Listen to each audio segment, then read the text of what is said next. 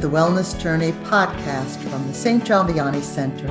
I'm Dr. Mariette Danilo, and I'm grateful for the opportunity to journey with you through these challenging times and to hopefully provide you with information that will help sustain you. Our podcasts are aimed at keeping you healthy in mind, body, and spirit. This is podcast 26. The title of today's podcast is Returning to Normal in the Age of Reopening Anxiety.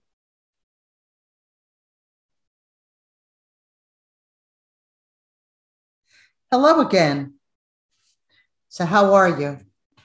Have you been vaccinated yet? Do you want to be? I wanted to check in with you for a number of reasons, but mostly because of what we're seeing right now all around us. I passed by a CVS pharmacy last week, and they offered the COVID vaccine, something that would have been equated to winning the lottery a few months ago.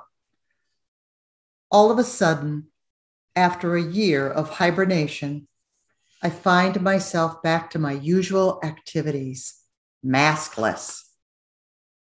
It was almost as though I had had a bad dream and woke up.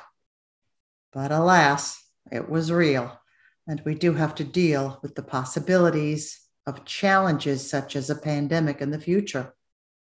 But right now, today, I am very happy. I feel like the character Scarlett O'Hara in Gone with the Wind. You may remember how she was dressed in black, supposed to be in mourning for a late husband, and she was sick and tired of it, tired of wearing black, tired of death and dying, sick of a war that changed her way of life. And she wanted to dance with the handsome Rhett Butler. And so she did dance. She was so ready. As the vaccination rollout has sped up, not all of us feel like Scarlett. For many, this transitional period has been tentative and a time of a new kind of anxiety. Anna Russell wrote an article in The New Yorker called The Age of Reopening Anxiety. She notes the following, that a report by the American Psychological Association, published in March 2021, found that almost half of Americans surveyed felt, quote, uneasy about adjusting to in-person interaction after the pandemic, end quote. And those numbers did not change among the fully vaccinated. Nearly half of adults said that they did not feel comfortable going back to living life like they used to before the pandemic. Our social muscles have atrophied, says author and conflict resolution facilitator Priya Parker. In Parker's work, she often deals with groups of people who have been through a transformative experience together. The process by which they rejoin society after such an experience is called re-entry. She considers the pandemic a transformational experience for everyone. Re-entry is upon us all. There's extraordinary anxiety in that phase, and it's not illogical or irrational anxiety, she said. We have to ask the question that re-entry asks. They start with practical questions like, do I wear my mask? Do I say yes to this invitation? Russell spoke with Arthur Bregman, a psychiatrist in Coral Gables, Florida, who has been using a new phrase to describe our desire to stay home, cave syndrome. Bregman has been seeing patients for more than 40 years.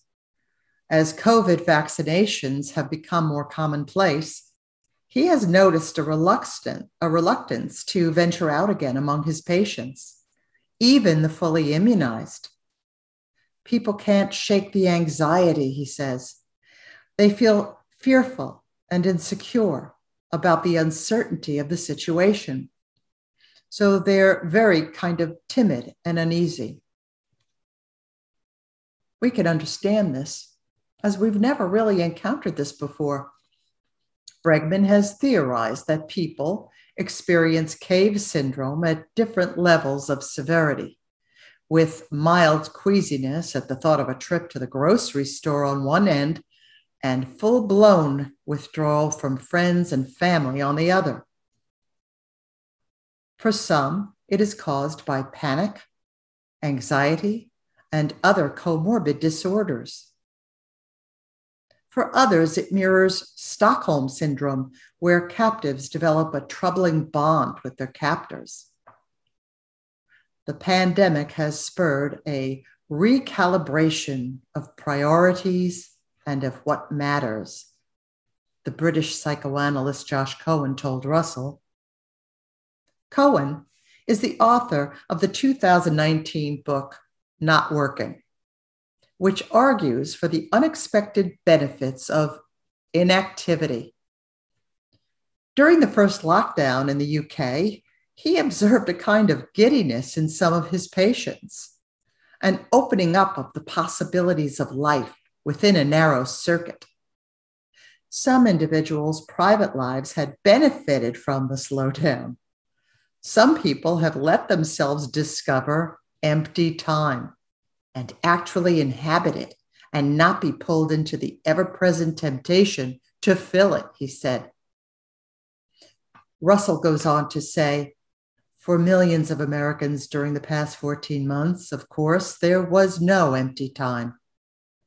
In hospitals and nursing homes and pharmacies and grocery stores, many worked harder and longer than ever alongside the virus.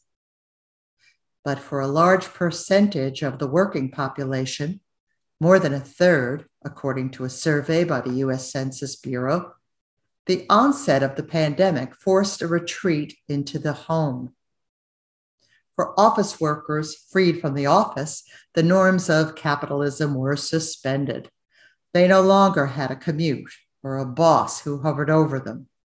They could work from anywhere, and many did, in smaller towns, in bigger houses, closer to family they hadn't spent more than a week at a time with for years. Many young people moved in with their parents temporarily, forming multi-generational working communes.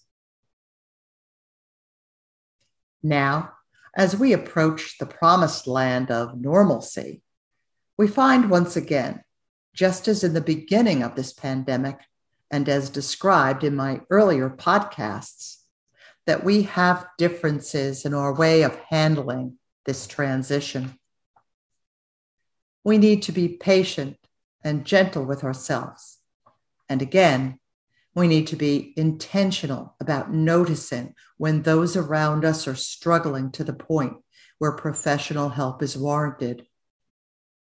I direct you back to the podcast interviews with our two psychiatrists, Dr. Brett DiGiovanna and Dr. Jim McFadyen.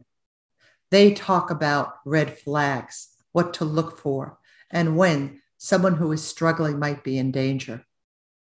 I do encourage you to take a listen. In the meantime, what can we do to be more sensitive to those around us? To hug or not to hug? What about a handshake? What about bumping elbows? What about distancing? In a Wall Street Journal article, Jennifer Levitz reports that the Chesterfield Chamber of Commerce in Virginia has restarted its in-person business networking events. Handshakes, backslaps, and close talkers are optional. It's confusing, right? So instead, attendees at the group's events are encouraged to select a new pandemic-era accessory. Brightly colored wristbands or stickers that signal whether they want others to approach them. A plastic sign, kind of like a key on a map, provides the code modeled on traffic lights.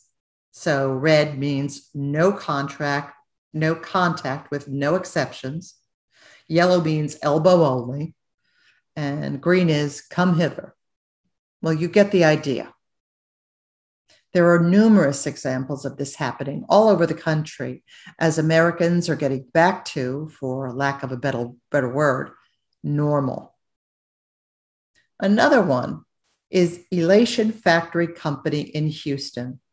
They're a producer of decorations and other event-related materials, and they offer a social distancing event kit that they say allows guests to literally read the room. Well, you got to hand it to American ingenuity. We psychologists call all of this, boundary setting. And the important takeaway is that you know who you are. You know if you're red, yellow, or green. And that you protect yourself. And further, that you respect the boundary of others. But if you remain red for far too long, if you stay in your cave and barely live your life, well, that needs attention. We'll be talking about that very thing in our next podcast called When Grief Won't End. If you feel stuck, maybe lost a loved one some time ago and you can't seem to move on, I encourage you to listen. As we emerge from this difficult time, I'm sending you hugs and prayers. Till next time.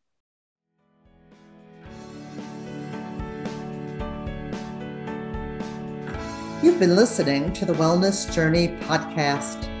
I hope today's topic proves useful to you. You can find all our podcasts and get additional information and resources for clergy and religious by visiting our website at sjbcenter.org. We are the St. John Vianney Center, and our mission is you.